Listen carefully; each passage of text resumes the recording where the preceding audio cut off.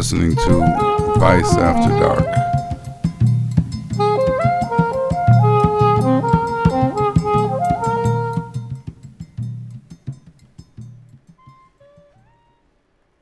Hello, I'm John Lurie. The guests tonight are Steve Buscemi and my brother Evan Lurie. Steve will be with us in about 20 minutes.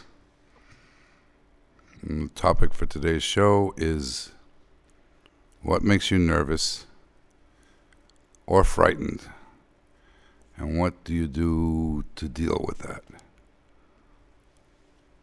But if there's nothing you can do to deal with it, that's fine. And if it's an irrational fear or a rational fear, that doesn't matter either. I mean, just nervousness in general. I have hundreds. I mean, I won't list them all, but I'm afraid to fly. I'm afraid of anesthesia, but I have Lyme disease. It's a completely rational thing, but the doctors find it irrational, but I know it's rational.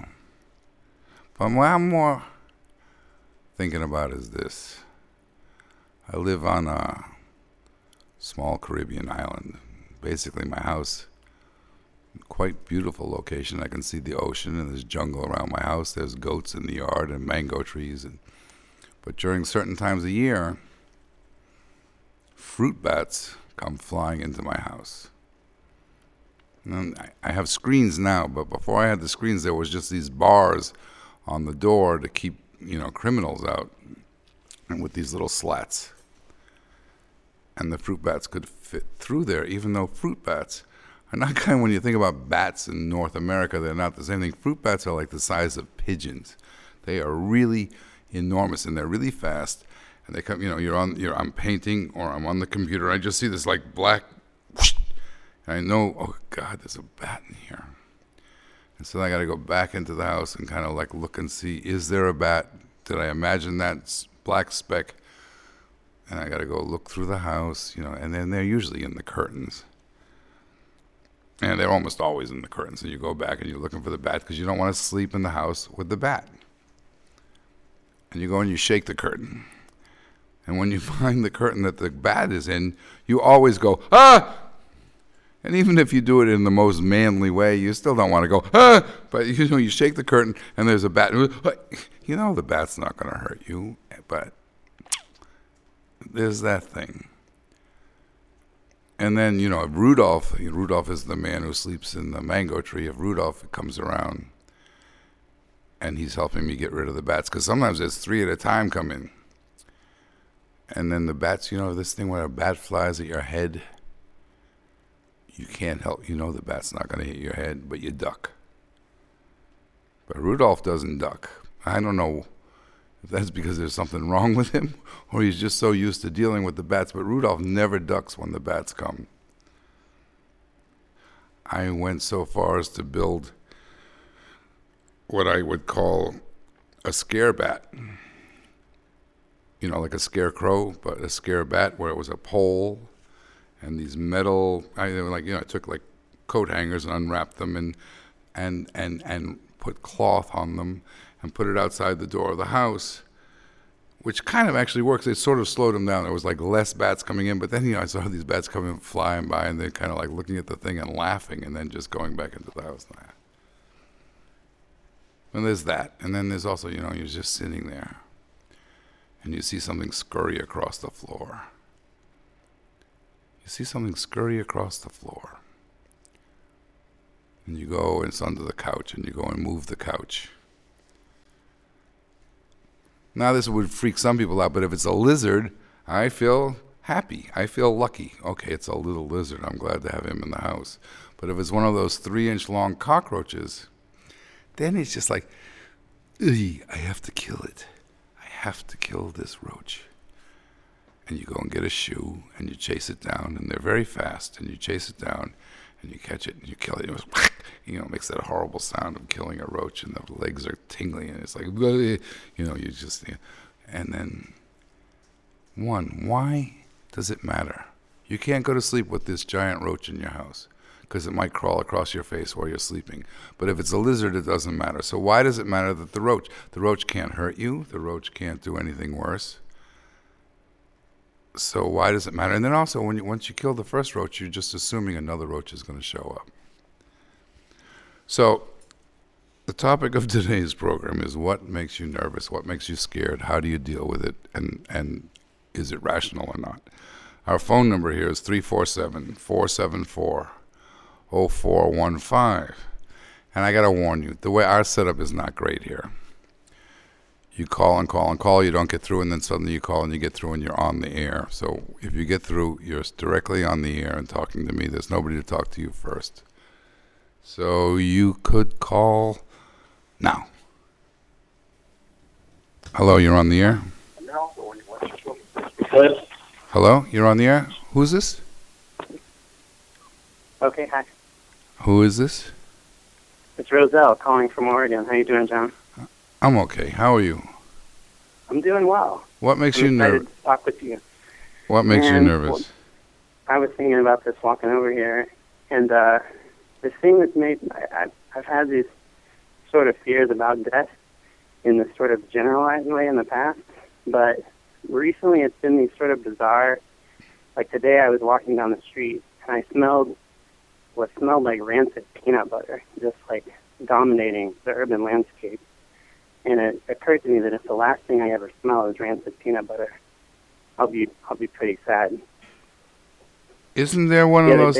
I mean, so that's what your fear is? That like before you die, the last thing you'll smell is rancid peanut butter, or you're worried that that's a symptom that you're going to die? Well, because that is one of those. Like did you ever read the Tibetan Book of the Dead? Yeah, I did a long time ago. Did you read this section about rancid peanut butter? No, I think I well, you may want to check that out again. But anyway. Yeah, I did read the part though about Tom Petty's voice, and that's another thing that I'm really scared of, and that I think the Tibetans were scared of too. Because the other day a Tom Petty song came on the car radio, and I wasn't nervous, but then suddenly I got terrified, thinking, what if I get in a car crash right now, and the last thing I hear is Tom Petty's voice? But what difference does it make? Is the last thing? I mean, what difference does it make? Is the last thing? What difference does it make? Well, I don't know. Like, what if that gets stuck in my brain for eternity? And for an eternity, No, that's not how it works. You don't get a bad song stuck in your head for eternity. It's just that's just not. I mean, that just doesn't happen. I'm sure of that. Whatever happens next, I'm 100% sure you don't get a bad song stuck in your head for eternity, unless you did some fucked up things in this life. Anything else you're nervous about? Yeah, sometimes I get scared when I look at old photographs of the Hindenburg. Or I'll get nervous if I'm looking at a photograph of somebody on a really high point, like Philippe Petit walking across the World Trade Center towers. Yeah. Are you afraid of heights? Well, sort of, but sometimes I worry that I'm going to get so nervous looking at this photograph that I'm going to, like, somehow cosmically, in some sort of quantum way, like go back and knock him off the tightrope or something like that. No, I think you. Where are you in Oregon? Portland. Have you ever been to Idiotville? Idiotville? Yeah. Oregon? Yeah. Sometimes I think I don't know. I don't think I have. There's a town. If you drive directly, like straight west, towards the coast, I forgot what highway that is, and you're going to Garibaldi, like that kind of place. There's a place almost to the coast called Idiotville.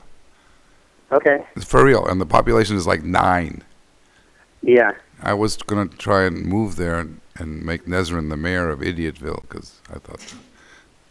But we went. You drive up this logger road, and there was just like all these giant mountain lion tracks in Idiotville. I think everyone should move to Idiotville. It's close to the coast, and yeah, I'm gonna take another call. All right. Good night, John. Night, man.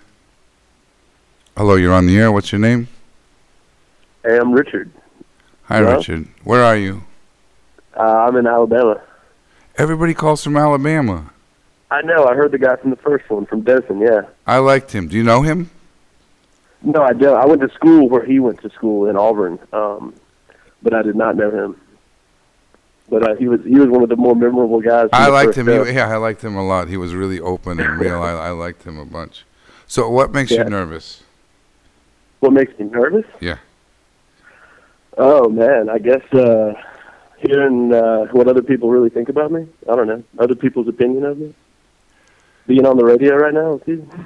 Yeah, but I mean, nobody really knows who. I mean, that goes both ways. I mean, I do care about what people think about me, and I wish I did. And then there's also some people are just idiots. They're clearly idiots, and so what they think about you doesn't matter so much.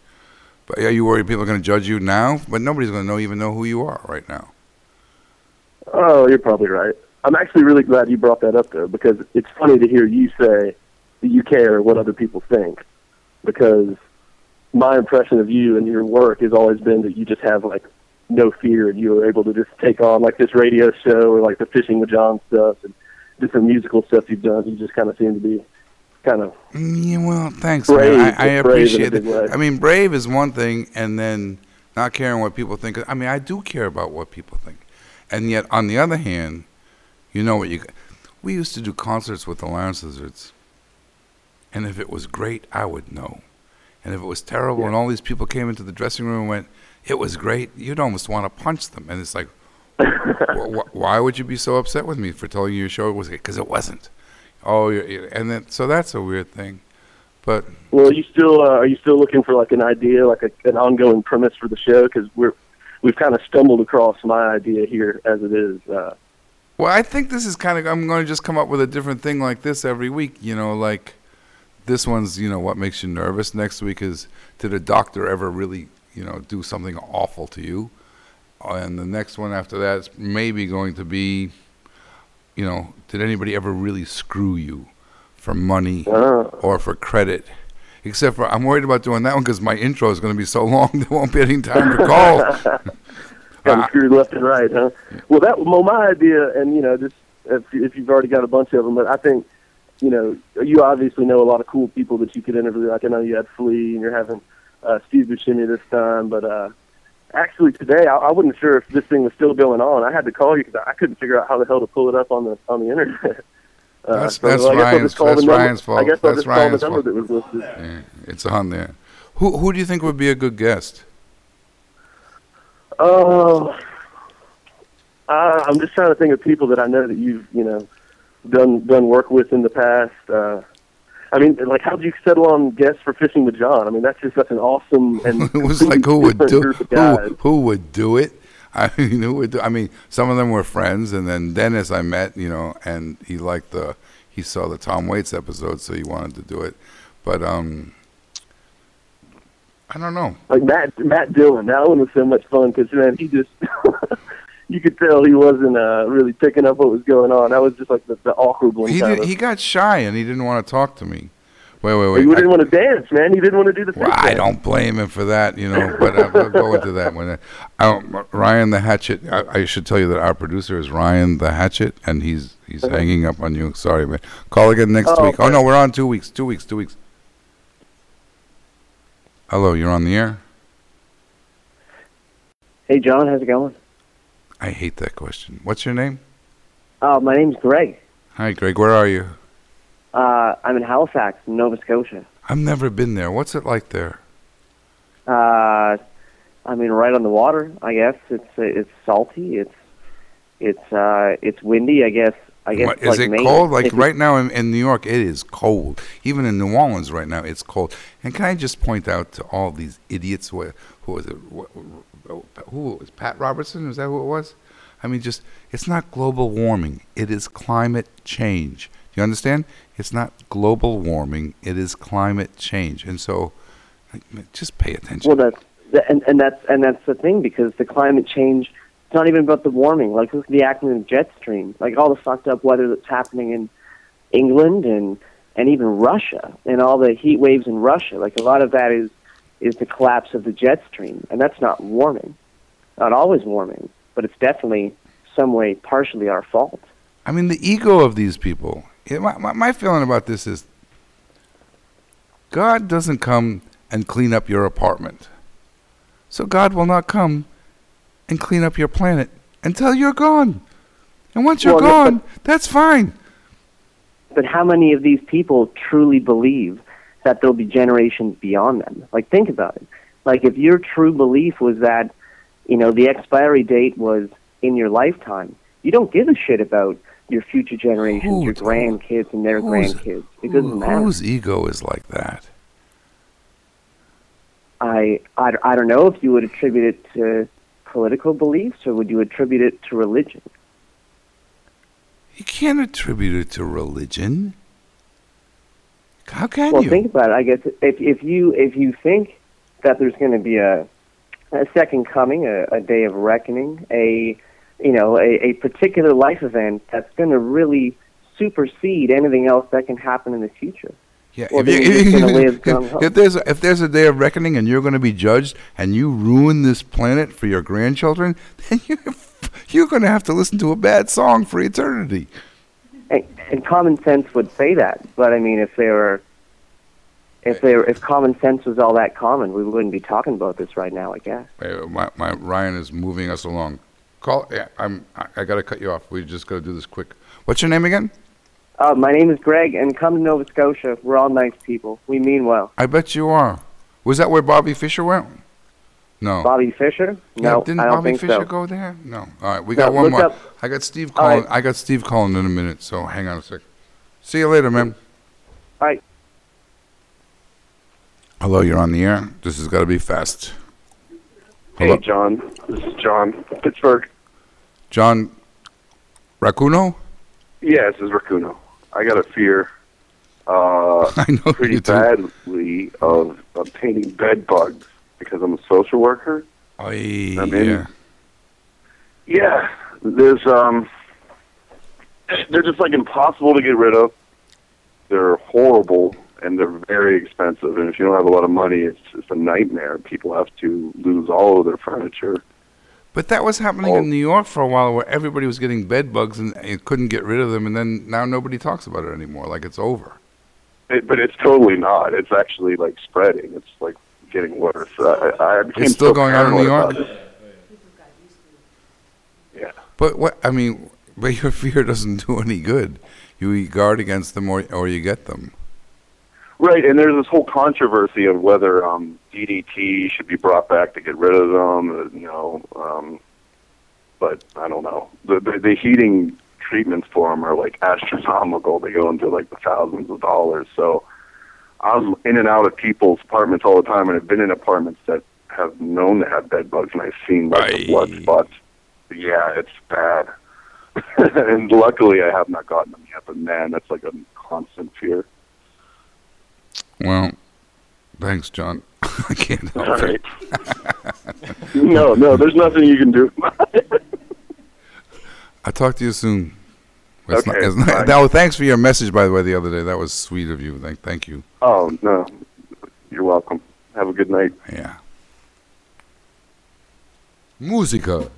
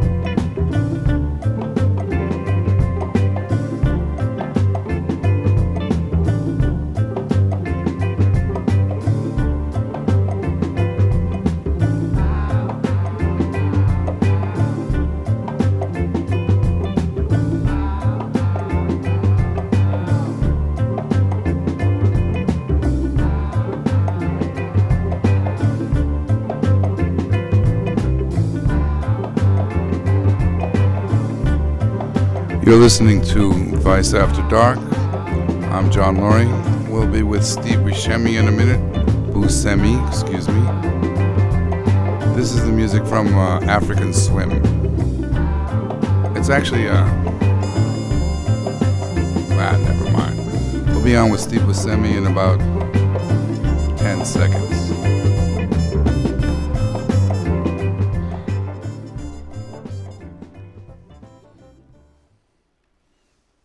Steve, are you there? Yes. Hey. Where are you? I'm home. Well, I can barely hear him. How do you get him back? I'm here. Ah, Can there you hear you me? are. There you are. There you are. I'm in Brooklyn.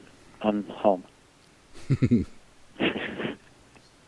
So the topic of today's show is what makes you nervous, Yeah. or what makes you frightened. And then I was thinking, do I ask him this? Do I ask him if acting? And then I remembered, shit, he was a fireman. You were a fireman, like for real fireman, like going to burning buildings, right? Yeah. I guess that was, that could make you nervous, yeah. But, I mean, you did that for real. I mean, that's got to make you nervous. It does. In the very beginning, I don't think the nervousness ever really goes away, but I think you learn how to manage it. In the beginning, it's really frightening, but then the more you do it, I don't know, you just learn to sort of breathe and I don't know, just you kind of trust that it'll be okay. I mean, the nervousness lessens, but I think I've been more nervous doing other things. I used to do stand-up comedy. That's nerve-wracking. Yeah, that would be nerve-wracking. That's really nerve-wracking. I did the Star Spangled Banner at a basketball games once, and it was just like... Oh, forget it. Well, I didn't even man. expect to be that nervous, and I was petrified. I mean, but also the things where you get nervous the night before, and then you hit the thing, and then it's not so bad. Right. But did you live in a firehouse? Well, you can work like a 24-hour shift. Usually, how the shifts worked, this is, going back 25 years or so. I did this in the early 80s. I guess it was longer, 30 years ago. You work 2 days on, 2 9-hour shifts, then you're off for a couple of days, and then you work 2 night shifts, which were like 15 hours long. But you can trade shifts with, somebody else so that you can do like a 24-hour shift. So, yeah, you don't really live there. Yeah, but I guess I really want to know this. Were you ever sleeping in a bunk and the alarm went off, and then you had to slide down the pole and get on a truck? Yeah, You did that? Wait, did you ever do that? Yeah. Hey! The pole is an option. You could also just walk briskly down the stairs. But I always liked sliding the pole. I was like, well, if you're going to be a fireman, you may as well slide down the pole. You don't know how clearly that is stuck in my head of you being woken up by the alarm and jumping and sliding down the pole. I can just see this so clearly. Yeah, that was the fun, the really fun part of it. It's all kind of fun, but yeah, it can get pretty hairy too. Dangerous. Did you ever get nervous? You get nervous acting? Yeah, I don't get nervous when I do films, but if I ever do theater, yeah, I get really nervous. I'll get nervous if I have a big scene to do in a film, or if I have a lot of dialogue, and if I feel like I'm not well prepared. Like sometimes on Boardwalk, script changes would come in late, and then if I felt like I didn't really have time to learn the scene, that would make me nervous. I was nervous when I was in a bad movie, and I knew it was a bad movie. When I was in a good movie, it would just be like, don't point that camera at me. I would get really nervous. Because I wouldn't commit myself to it. It's much easier when you have a really good script and you're working with really good people. If it's less than that, yeah, then you have to work a lot harder, and that can get nerve wracking. So are you feel relieved or saddened or both with Boardwalk Empire being over? It's a weird feeling. I feel like it was right that it ended, and that 5 years was a good amount of time to do it. But it does feel strange that it's over and that I'm not going to be going back to it. But there's a lot of things that I miss and that I will miss. Mostly the people that I worked with, Tim Van Patten, who was the main director, and Terry Winter, who I knew from the going back to the Sopranos, who created the show, and and a lot of the actors. Shea Wiggum and I became close, and Michael Kenneth Williams, and so I mean that stuff I'll miss. But while I was doing it, some days I thought, oh my God, that like I'm here for 15 hours and I'm tired and I don't know what to do with this character anymore. Sometimes I felt like I was just, my big joke was that I was running out of expressions. Like I didn't know how to be this guy for like too much longer. So that's why I think the 5 years was a good cutoff. But I do miss it. Yeah, it was a great job. It's kind of like being on a sports team. No, I mean you go every day. There's the people you work with. There's this camaraderie. You're doing something, and then it's over. Yeah, I mean I would always sort of get that at the end of the season anyway. But then knowing that like you have time to like rejuvenate and then go back. But it's that weird feeling of, I don't know when it's really going to hit me. Like we're not going back. Like this is really it. But I mean, during the off season, the steroid rumors aren't true about you. What's true about me? I was just making a joke about being on a sports steroids team. rumor? Is that what you said? Yes. You know what happened to me with? I mean, I'm a fan of the show, and then where I was watching, and then episode 6 of this season. Yeah. And they killed off Michael Shannon, who I think is one of the great actors, and Michael Kenneth Williams, who I thought his thing, especially as Omar on The Wire, like these are two great actors. So obviously they're becoming stars, so they're killing them off because next season they won't be able to afford them, is kind of what I thought was happening.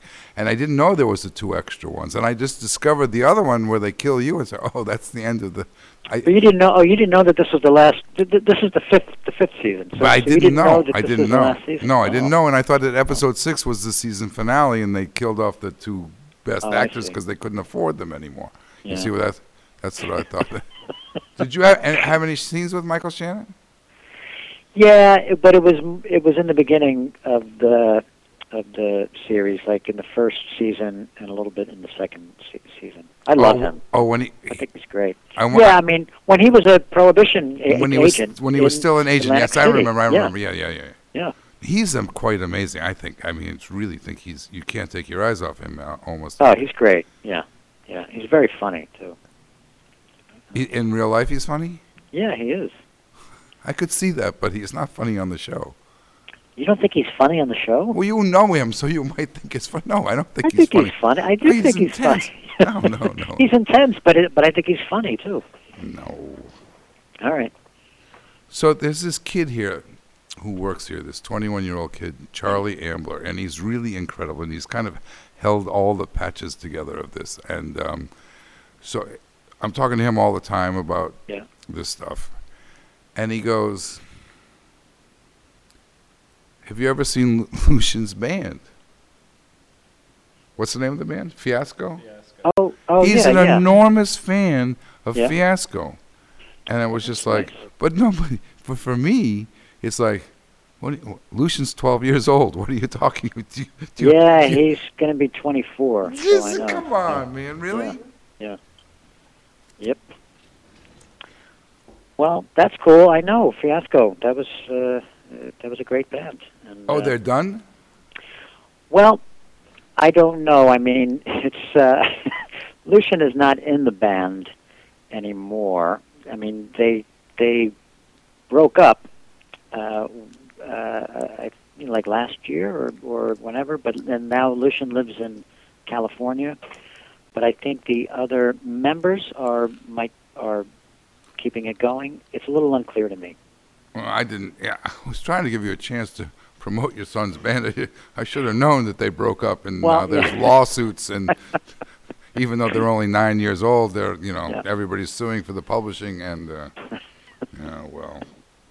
Were you comfortable with the extra fame you got from the HBO thing? I was okay with it. I mean, I don't know that it added any more attention that I've gotten, before from other things. So it was okay. Oh, I would have assumed like every time you went to the grocery store, then people would come up to you and assuming that this is just an extension of the experience they've had in their living room seeing you. It's not like you're an actor anymore. It's like they own a piece of you kind of thing. Which yeah, I guess not everybody gets HBO. It didn't seem like. I mean, I got a lot of nice compliments, but I didn't feel like it. Like I was catapulted into like another level. Well, I know enough about you to know you're not going to say anything bad about it. But I was on that show Oz, right? Yes. And then they were, we're doing our shows in Bayonne, New Jersey. I said, okay, well, do you send a car for me? I said, no, you meet the other actors at the corner of 23rd Street and 7th Avenue at 5 a.m., and a van will pick you up. Yeah. And it was like being a day laborer. And the people who can't afford HBO are the people who are on it. Because I know you won't. I don't even want to put you in that position, but it was really like, whoa. I directed a couple of episodes of Oz. Not the ones I was on. But you weren't in the ones I did. Yeah. No, I was on towards the end, 5 and 6. I don't even know. I was on the last 2 seasons. Right. I killed at least 4 people. Why are you laughing? That's funny. I just the thought of you killing people. They killed HBO killed you twice, motherfucker. They killed you on the Gandolfini killed you on the porch, and then that kid killed you on the boardwalk. The boardwalk, yeah. How many things have you been killed in? I've lost count. I've never been killed in anything. Really? No, I need an acting agent so I can be killed in something. Oh man, I have a whole reel of being killed. There's something like on like on YouTube, the many deaths. Just you being killed? Steve, yeah, it's like somebody strung together all of my deaths, and it's probably not even all of them, but yeah. I'm going to give you a compliment now. Is that going to make you uncomfortable? Let's see. I told you this in real life, but I'm not going to say it. It's a little too much. No, there's a decency in your eyes. There is a beauty in you, the person you are, and that people who watch you get that. It's kind of like John Hawkes has it. Bogart had it. Alfre Woodard had it. Gandolfini. I mean, you could kind of just, and you have it. And almost like, I felt like the early seasons of Boardwalk Empire, you could still feel it, and it kind of was bad for the character, because the character almost had to have dead eyes. And I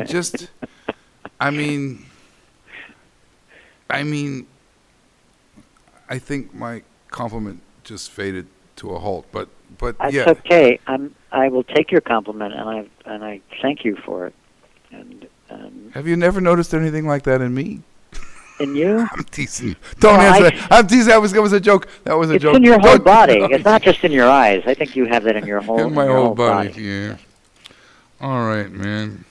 Thanks for doing this. Say hi to Joe. And this went by fast. Well, I thought. It's okay. I'm not. You're complaining like we're shuffling you off the air. I wasn't even sure, like, if I was on the air when we started talking. Well, that's kind of part of the problem. Plus, you didn't call me back today, and it was just like. I know. I'm sorry. I was. Yeah. I had you and Flea. I said, these are 2 guys I want to do fishing with John with. So I'm going to do that. I'm going to do this with them, and then, Flea is the flake of the century. I mean, Flea is one of the best people I've ever met, but. My God, it's like, and then, so Steve will call on time, he will call me back, and then Flea's on time, calls, and then Steve didn't call me back. And it's like, is he going to disappear? No, I was, I know where you were. You know. I did not forget. I just couldn't get back to you. Yeah, no, I understand. Yeah, I talked to Joe. I don't know how personal you want to get about. Is there anything you want to talk about? What are you working on? No, I'm okay. Come on, why don't you promote something? I'm going to try and get you on my Oh, my I want to do that. Wait, so let's talk about this. Park Bench on an original AOL web series. And you just talk to people. You just wait there for people to come, like a spider, or like people to sit down, or. Sometimes we stop people on the street and have them sit down, but then but we actually book guests. So, and then we bring the bench to like various places. Sometimes we invite the people to like a park, but then sometimes we bring our bench to a place. Oh, so it's like this, but done in a park. In a park or wherever we can bring the bench. But it's not a random thing.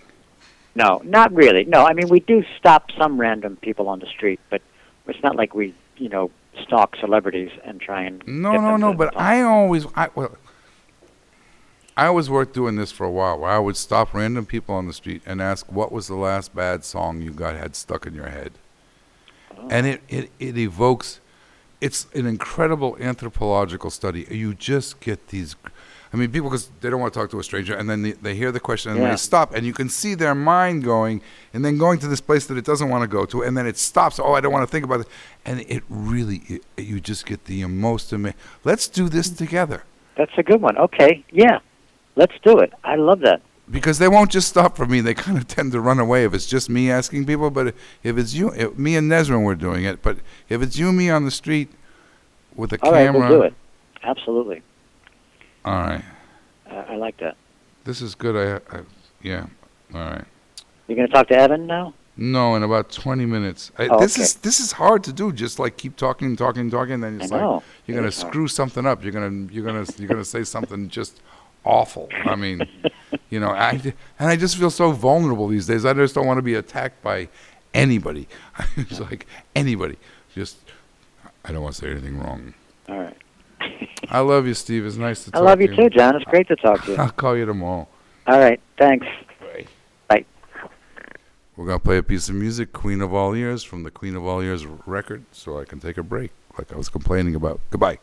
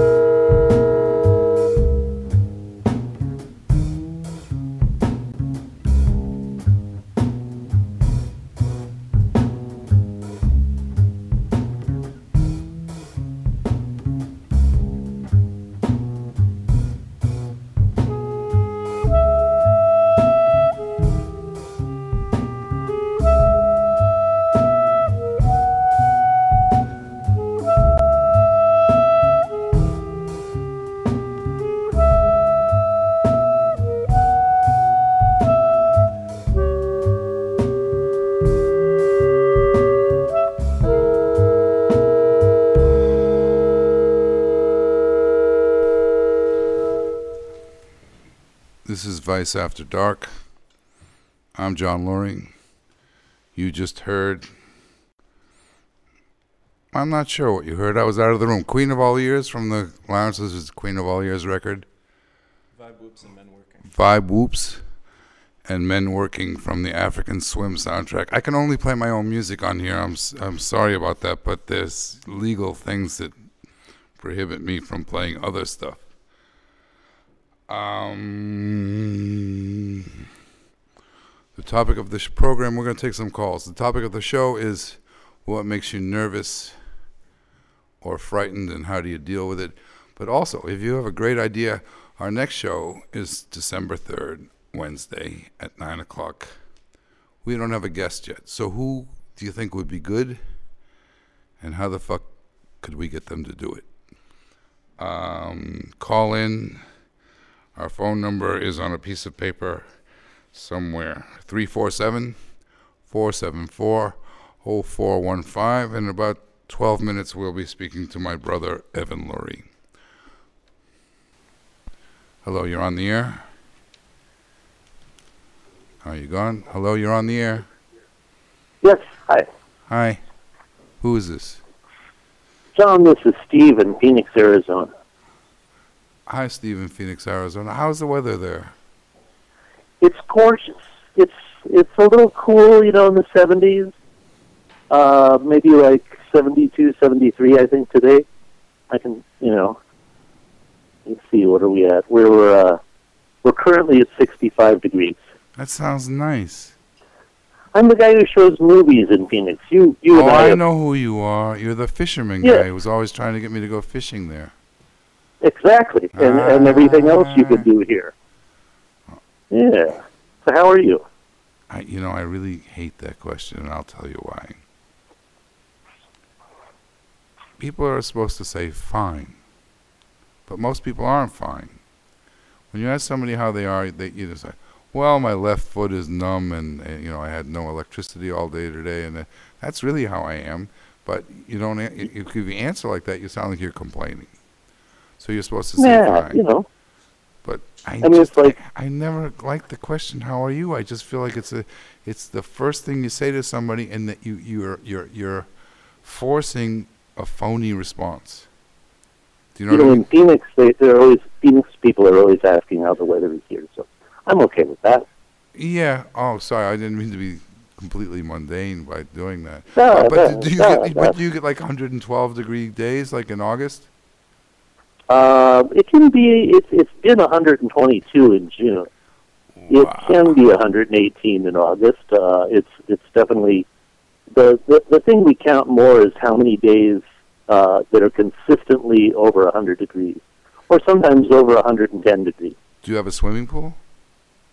I don't. I know people who have swimming pools, and I try and go and listen to the sound of water whenever I can. Somewhere around the valley, if I can't go swimming. I lived for a while in the desert in Turkey, and then we lived in Palm Springs, and it's great because I got Lyme disease, and those two places are great because the allergens don't hit your symptoms, and they're great. But then after a year or two, I was like, I'm craving the sound of rain. I am craving the sound of rain. Yeah. Who do you think would be a good guest on the show?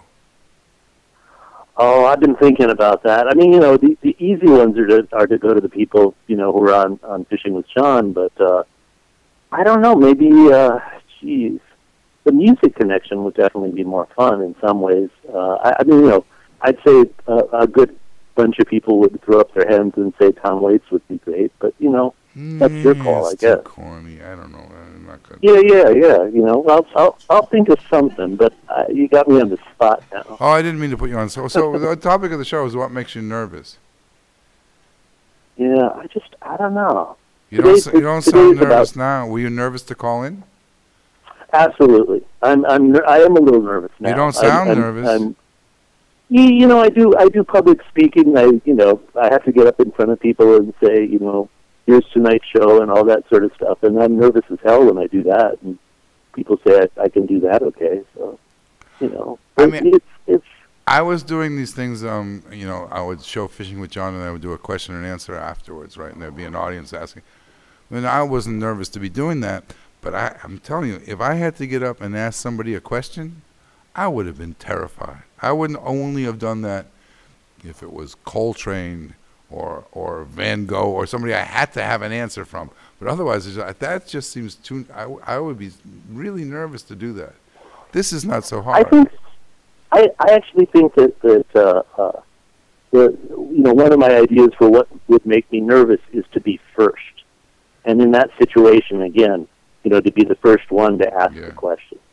All right, Steve, you know what? I'm going to take one more call before Evan calls in. So I'll talk to you soon. Okay, you take care. And my nervousness is getting blood pressure checked. Talk to you later. Okay, bye. Bye-bye. Yeah. Hello, you're on the air? Hi, John. Hi, who's this? This is Joseph in Brooklyn. The way you said hi, John, it sounds like you know me, but you don't know me, right? Actually, no, I've never met you in person. I've corresponded on Facebook with you a few times. Are you the painting? Are you the painting guy? Yeah. Oh, that was so sweet. How you doing? I just gotta say that really. I had a show in New York. I'm just telling the audience, and it closed, and it got no attention from the art world. And I know the show was something special. And then it was fantastic. And you wrote me this thing. It's like I can't remember exactly, but thank you so much for making me believe again in something that I've been forced and told to not believe in, that painting can be magic or something along those lines. And it was just your timing was perfect, because I was so hurt that they decided to ignore my show. And so what you wrote to me was really that was a big deal, actually. You reaffirmed it. I saw it on the very last day, and I hadn't planned on going, and I saw a Facebook post by this guy Michael Holman, who I respect a lot, and he had posted a picture. I was like, oh, I gotta go check that out. And I got there, and I remembered what painting was for. It's kind of like the only medium left in which you can do something that's kind of esoteric and magic. But anyway, that's not the topic. I know. I'm sorry. I don't want to go off on a tangent or anything. It could be. You can go off on all the tangents you want. If you're going to compliment me, I just sort of lie back here. Because Steve Buscemi just refused to say that I had sensitive eyes. So. Oh. Well, I am afraid of large groups of very drunken people.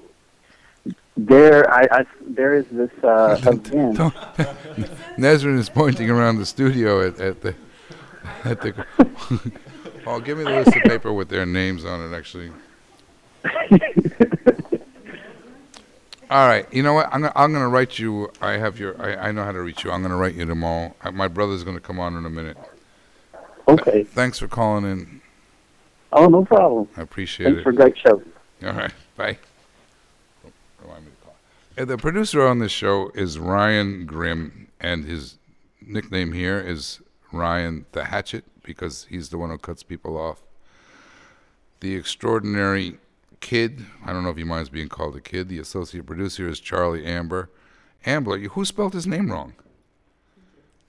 You did it? You wrote that? No, I didn't write that. It's Charlie Ambler. Nathan Grant is our engineer, and Jordan Dubois. Say your name. DeBoer is the YouTube network manager. Nezrin Wolf is my hero assistant and irritant. And I really have to explain to people that the reason I am doing this show is I get to speak for 90 minutes without being interrupted. Stupid. In about 5 minutes, my brother Evan is going to be our guest. We're going to play a piece of music now called Tarantella. It's on the Voice of Chunk album, written by my brother Evan.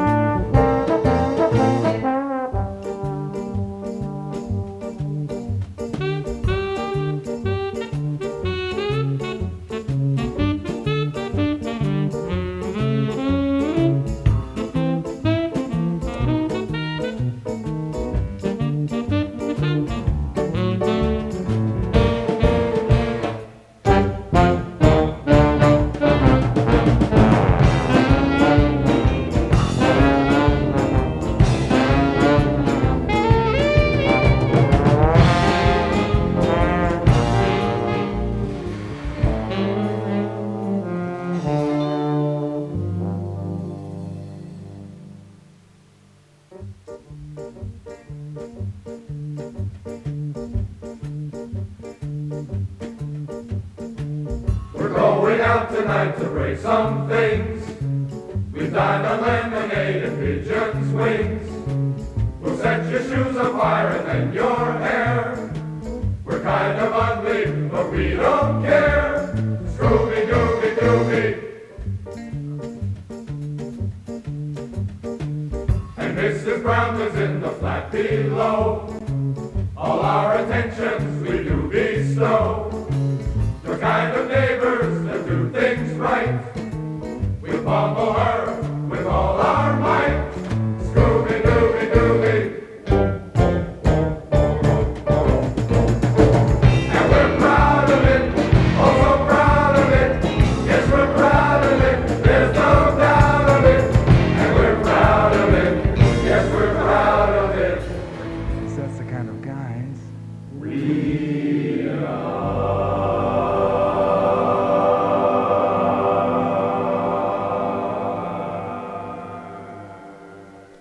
That was Tarantella from the Voice of Chunk album by the Lounge Lizards, written by Evan Lurie, who is going to be our next guest here. Evan wrote the music for Trees Lounge by Steve Buscemi. He also wrote a few movies, music for a few movies for Stanley Tucci, and he did a lot of stuff for Roberto Benigni. Before Life is Beautiful, he kind of got pushed out of that by this sleazy producer I won't even go into that, but we can't play other people's stuff on here because of God knows what kind of laws, but you go on YouTube, I bet, like Little Devil, El Piccolo Diavolo, that he did the music for, he did a great score for that. He also did the music for Oswald the Octopus and the Backyardigans. So I doubt the vice demographic matches up with people who heard that.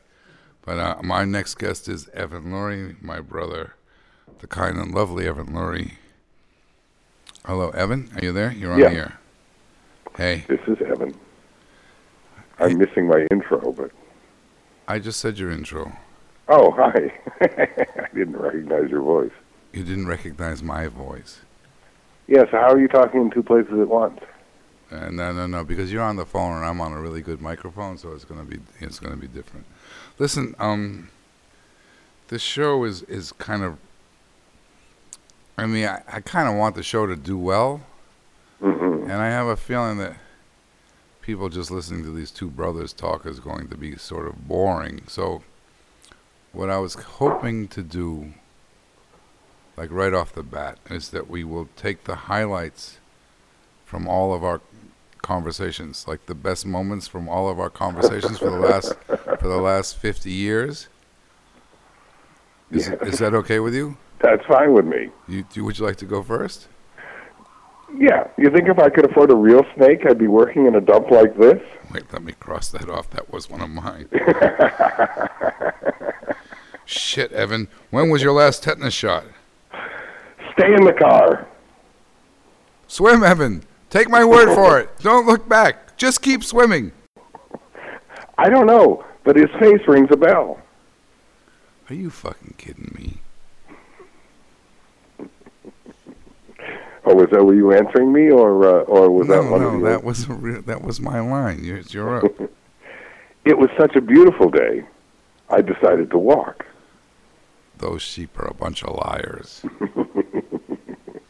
I got only one more, but it's a dark one. The boys are here. I have two more. Ah, Look at me, I'll come up with another one. Look at me, motherfucker. That's my brother. Look at my eyes. I will fucking kill you. That's Highland Street, right? No, I wish I had the nerve to say that, but yeah, but no. Yeah. I got one more. I've never been that thirsty before. We watched that whole movie. Some movie with John Wayne and Sophia Loren. Now, let me explain. Me and Evan are 15 and 16 years old, and we're supposed to go meet these guys in the park where that's where we hung out. We would smoke that marijuana stuff when we were young, and we're supposed to go and meet these people. And the TV's on Saturday afternoon. John Wayne and Maureen O'Hara, and Evan says, "No, we have to wait." I said, "Why?" He said, "John Wayne kisses her, and she says, 'You never kissed me like that before.'" And John Wayne says, "I was never that thirsty before." So we wait like an hour and a half. We're watching this movie. They're in the desert. Finally they're gonna kiss, and they kiss, and they don't say anything. She says, "You've never kissed me like that before," and then there's this pause. And it's the pause like when someone says, "I love you," and then there's this terrible pause afterwards. That's the pause where I punched you because he didn't say anything, and we've been waiting all day. It's a wonderful moment. For who? I don't know. I remember waiting for and it almost goes, the whole thing about terrible lines in movies, war, war, war. That's all you ever think about, Dick Plantagenet. I have no idea what you're talking about. That's a line from a movie. I think it's some actress named Maureen, and it's it's the Tudors and the Stuarts and the Plantagenets fighting for control of England, and she says, "War, war, war." That's all you ever think about, Dick Plantagenet. I feel like is this Dennis Miller? God, I hope not. Oh, I kept telling Flea you could do the take me out to the ball game thing. Do you want to do that? I can do that. I even practiced. I'm sure you did. I have to say, though, that it was Artie Johnson on Laugh-In, and I remembered it for forever. So. Well, I tried to do it, and I couldn't never do it. So, me out to the ball game, take me out to the crowd by, me some peanuts and Cracker Jacks. I don't care if we never come back. Let me root for the home team. If they don't win, it's a shame for. It's 1, 2, 3 strikes, you're out at the old ball game. Oh my God, you're a fucking hero to me. I couldn't do that. I couldn't do it. Maybe that's like the same thing like a piano player who can play left hand, right hand. I couldn't do it. I mean, I worked on it and I couldn't do it. No, it is some kind of disassociation because it's just the melody, but the words are wrong. Yeah, I got it. You got the words one. The words are one syllable off. That's all. One syllable later than the melody, right? Yeah, Artie Johnson, Laugh-In.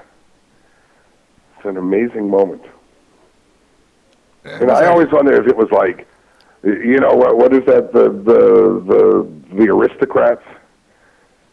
The joke about. Yes, I have an act, and I come out and I fuck my wife, and then, and then what do you call it? The Aristocrats. So I always wonder if that gag is like it goes back to vaudeville. You think that singing it one thing off? I don't know.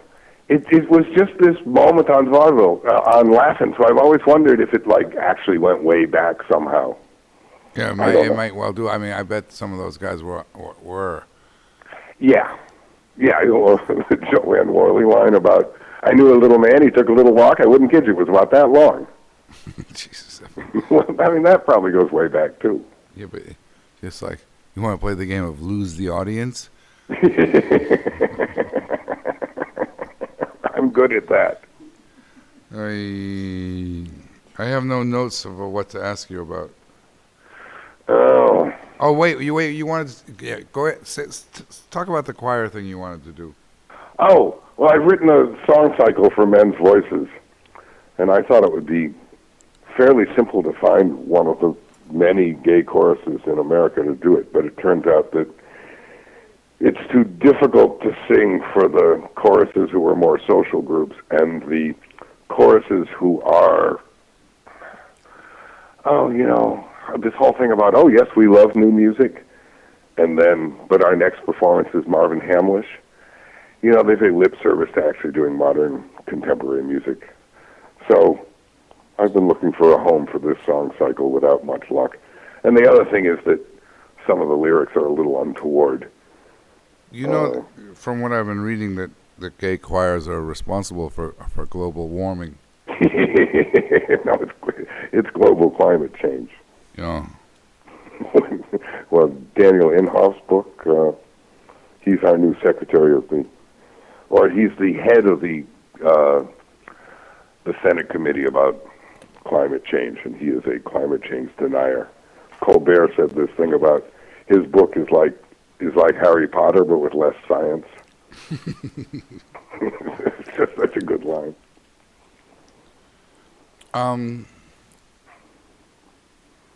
It's weird talking to you on the radio. This is odd. Well, because I can't really tell we're on the radio. Evan, we're on the radio. You're called in. We're talking on the radio. It's not like you didn't call my house. I know, but these are just the highlights of the last 40 years, right? Well, no, we blew that part already. That's already gone. That ship. We could try. That ship has sailed. We could try that every week. Actually, you could be the. Wait, I have another one. We could be the annoying guy who calls me every night at 10 o'clock. Yeah, you know what I said once. All right. I can't even imagine what this is like to listen to from the outside. It's just too... No, I can't either. All right. We'll have to ask Liz. Yeah, Liz will have a real objective point. You guys were great! I love you very much, Evan. I love you, John. I'm going to say goodbye to you. Good luck with the show. Wait. This piece of music you sent, what's the next thing called? Oh, Popeye's Clog. That's really what it's called? I thought you were joking. No. Okay, Popeye's Clog. You're about to listen to Popeye's Clog by Evan, and he owns the publishing and the recording. It's Ryan the Hatchet. All right. Night, Evan. Good night.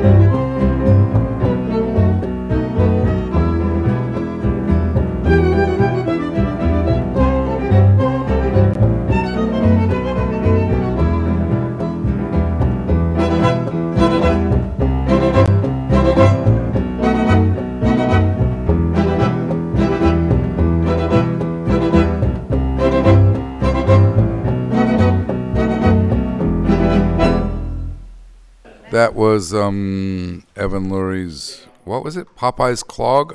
It's not even a name of a song. We're going to take a couple more callers, and then we will be done. Our next show is December 3rd. This is Vice After Dark. The crew is dropping beer bottles, and I think you guys shouldn't be allowed to drink again.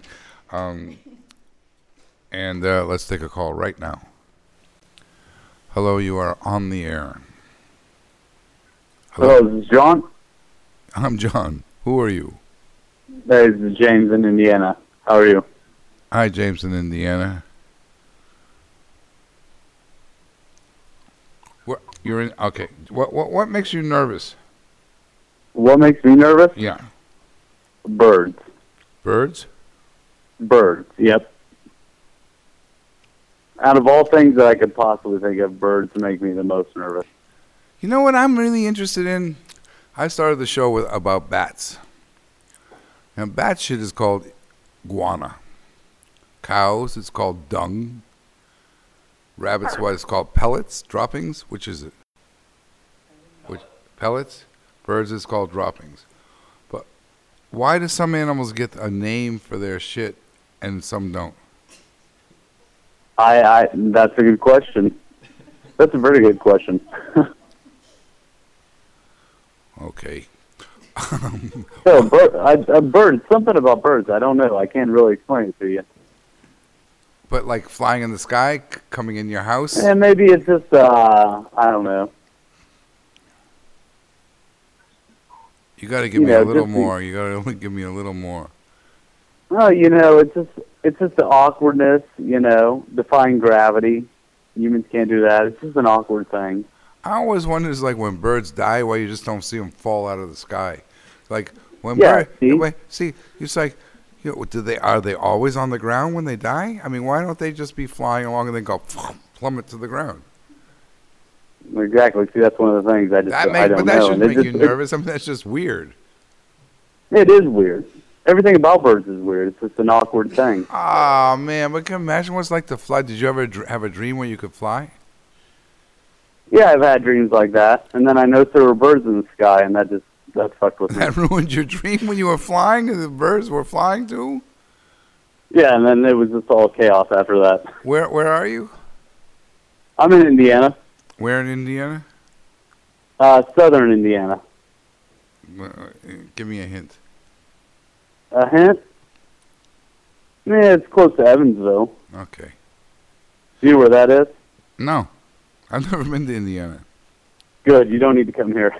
I don't need to go anywhere, actually. I'm just... Yeah. There's a lot of birds. That's all you need to know. Birds, man. I hope you'll be okay. I'm going to take another call. See you, man. Thanks for calling. Thanks. Hello, you are on the air.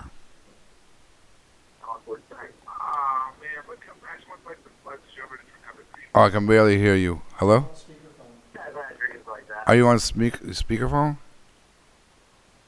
Hello. There you are. Hello? Hey. Hello, John. Hi. This is Pete Hamill, Philly. How are you, Pete Hamill, in Philly? I am doing fine. That's nice. Hyperactive people bother me. Yeah. It's more than anxiety. They make you have anxiety? Yeah, hyperactive people. I can't even watch them on TV. No. Robin Williams, he was a great actor, but I couldn't stand his improv act. But he's jumping from one side of the stage to the other, changing his voice, and that always made me nervous. I hung out with Robin Williams a couple times.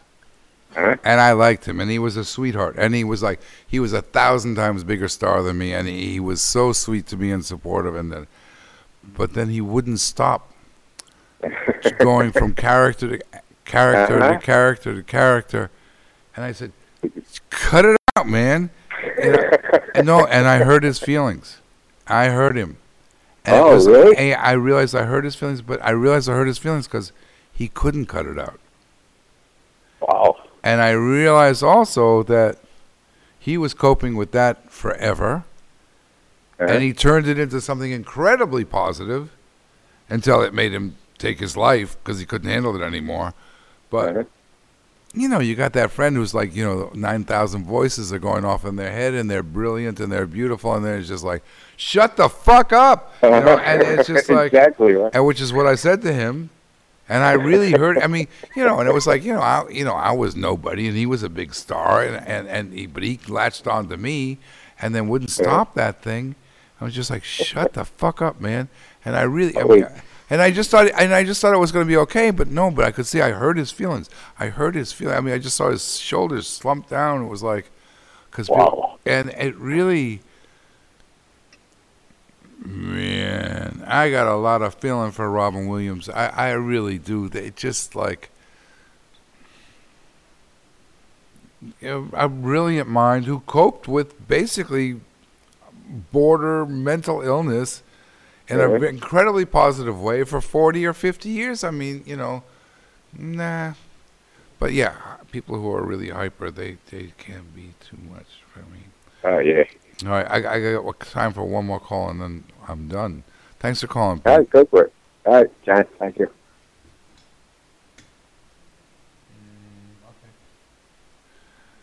Hello, you are on the air. Hi, John. This is Stephanie Sorolla. How are you? Hi, Stephanie Sorolla. Or not, how are you?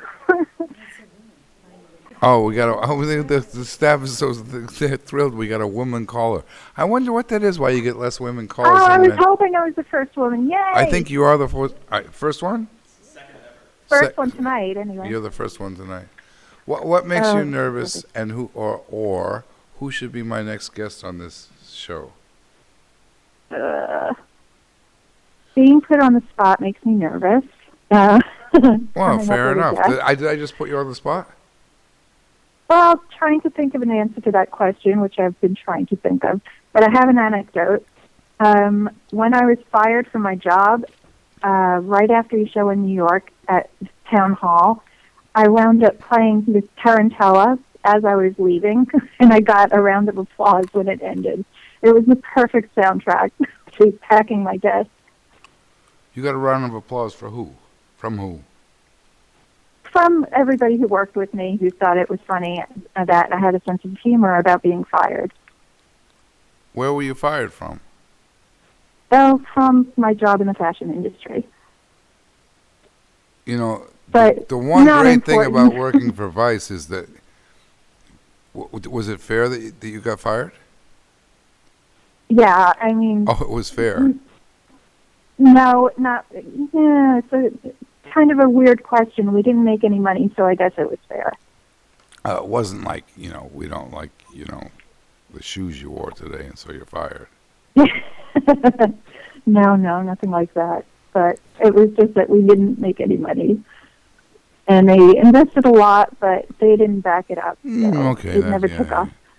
No, what are you going to do? I don't know. Fashion is fickle. I'm trying to get out of the industry. I'm trying to get out of every industry. I want to know. What should you do? I can't anymore. I can't. What should I do? I don't know. Wander the planet. Did you ever see Pulp Fiction? Yes. So just... I could do that. Yeah, just wander the planet. I think that's what we should all do. Ryan the Hatchet is cutting you off. I'm sorry, Stephanie. Okay. Hello, you're on the air, and I apologize for Ryan the Hatchet's rudeness. You're on the air. Hello? Hello? Is it John? Yes. Hi, who's this? This is Bilal from New York. Bilal? Yeah. Are you on speakerphone or something? No. Okay. This is what you sound like? Yeah, I'm sorry. I'm kind of young. I'm only 17. You don't sound 17. You sound... How tall are you? 6'4". Yeah, it sounds like 6'4", 17. Where in New York are you? Middletown, New York. Where is Middletown? It's like an hour drive from New York City. Do you play sports? Yeah, I'm on the football team and track team. At 6'4"? What do you do track-wise? High jump, long jump, triple jump, 400. And on the football team, you're an end? Receiver. Yeah, well, that's an end. Are you going to college? Yeah, to run track. Are you good? Yeah. What's your 40? 40 time, never ran a 40 time. It's just 100, 200, 300, 400. Well, what's your 100? Like 11 seconds flat, 10-9. Yeah. You have good hands? Yeah, I can catch. You can what? I can catch. Well, yeah, I have good hands. What makes you nervous? You're not 17. You don't sound 17. No, I am 17. I'm only in high school. I'm only a senior. You're a senior in high school. Yeah, and what makes you nervous is talking to my dad's friends, because I think you know him. Who? Tom. Tom who? Tom. Mamadou Tom. Tall, black guy. 6'6", 6'7". Tiam? Yeah. He's in Alaska. I love you know Tiam? He's my dad. He's your dad? You're the kid I used to Yeah. sing to? You're the kid I Yeah. used to sing to? Oh, do you remember the song I used to sing to you? No, because I was little, but I remember his name. I saw you on YouTube, so I thought I'd give you a call and see if I get through. I can't remember. I used to sing. He was 6 years old, and I used to sing a song to him to make him laugh on the phone. I do remember that. Yeah, well, I can't sing it again, but it's Tiam. I mean, Tiam, your dad is somebody really special. He really is, and I'm really angry at him for something he did that he knows that I'm angry at, and I would like to talk to him about it. But your dad he's really one of the big, strong souls on this planet. Your dad is really something special, and don't ever tell him that, and don't tell him to listen to this, because he doesn't deserve that compliment, because he did something really fucked up to me, but he still is that. Good for you, man. Thanks for calling in. I think that my show's over, actually. All right, well, I'm happy I got through. I'm happy you got through, too. What's your name? I don't even know. What was it? What your name? Bilal, Bilal. Thanks for calling in, man. All right. Bye. Night. That was incredible. I mean, nobody listening knows what that just did to my heart. Nobody knows. There's a few people in this life who touched me, and that kid's dad touched me. And then he also did something fucked up, but he would own up to it, and he's just somebody really, yeah. So this show is over. The Ryan's saying I have to take one more phone call. Hatchet. Okay, we're going to take one more call. Okay, one more call. Answer the phone. Hello, you are on the air. That was incredible. I mean, nobody knows. Well, I can barely hear you. Are you on speakerphone or something? Oh, hello? There you are. Yeah. Hello. My name's Anthony. I'm from California. Hi. Hello. Hi. Hello? Hello? Hi. What are you wearing? Oh, God. They've saddled me with this alcoholic crew. I mean, you guys can't laugh like that. Hi, Anthony. Who should I have as a guest on the show? What happened? What? What? Wait, what was the last thing you said? The last thing, I'm pissed at the people running the equipment here because they shouldn't be giggling like this. And then I want to get off because this is harder than anything I imagined doing. You can say anything you want. What do you have to say? Nothing? Not sure. All right. I can't hear you. What makes you nervous, Anthony? I think just, I don't know, sometimes I get nervous, like, when I'm speaking out in public, and I have, like, a lot of attention. Yeah, I have that, too. All right, man, my show, I think my show's done. Night, Anthony, I'm going to say goodnight. I'm done. We're going to play Small Car from the Marvin Pontiac record, and then we're going to play the First and Royal Queen from the Queen of All Years record. I will be back December 3rd to suffer more of this torment that I've been put through, and if I ever do this again, they got to pay me a lot of money.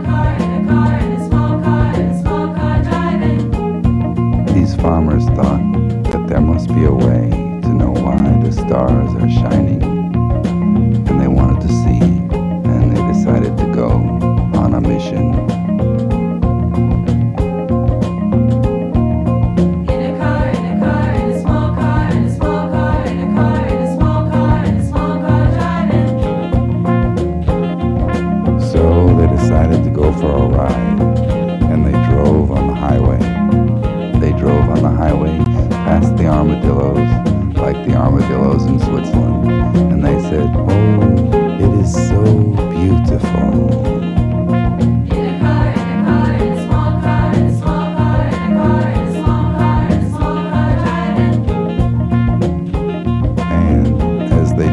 They looked from car to car, smiling at each other as they drove past each other, as they drove past each other.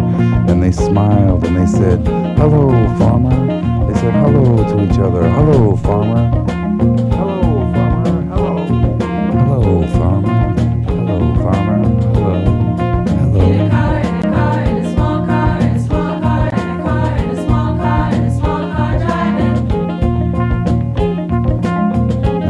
Birds flying in the sky, and the farmers looked up and pointed at the birds and said, "Look, look."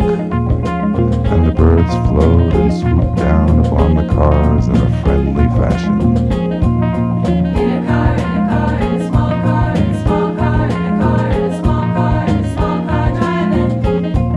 And finally, the farmers reached a place where the people were much, much bigger than they were. These people were actually normal size as we know them, and they did not make their cars out of cans, but they made their cars out of metal, and they used cans as cans.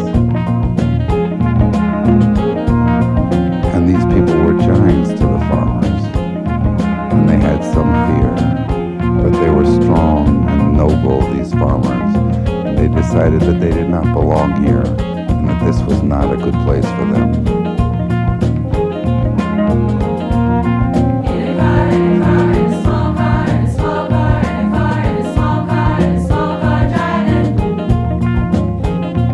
So they turned around and they drove home. But they had had a nice day. They had had a nice day.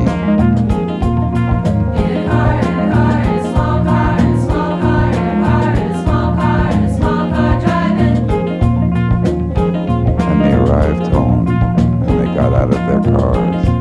And the husbands and the wives smiled at each other.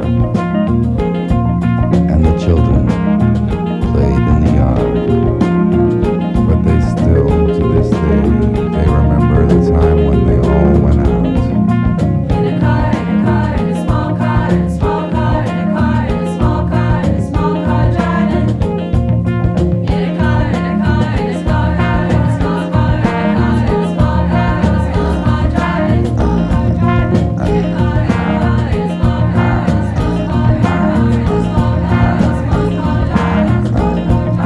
In a car, in a car, in a small car, in a small car, in a small car, in a car, in a small car, in a small car driving. You've been listening to Vice After Dark with John Lurie. I have only one thing to say to you. I'm Ryan Grimm. I'm the producer of the show. John is busy right now, so I'm doing the outro. Please join us Wednesday, December 3rd, 9 p.m. Eastern, The little gray farmers went out on a long drive. for our next episode. And that's it. Good night.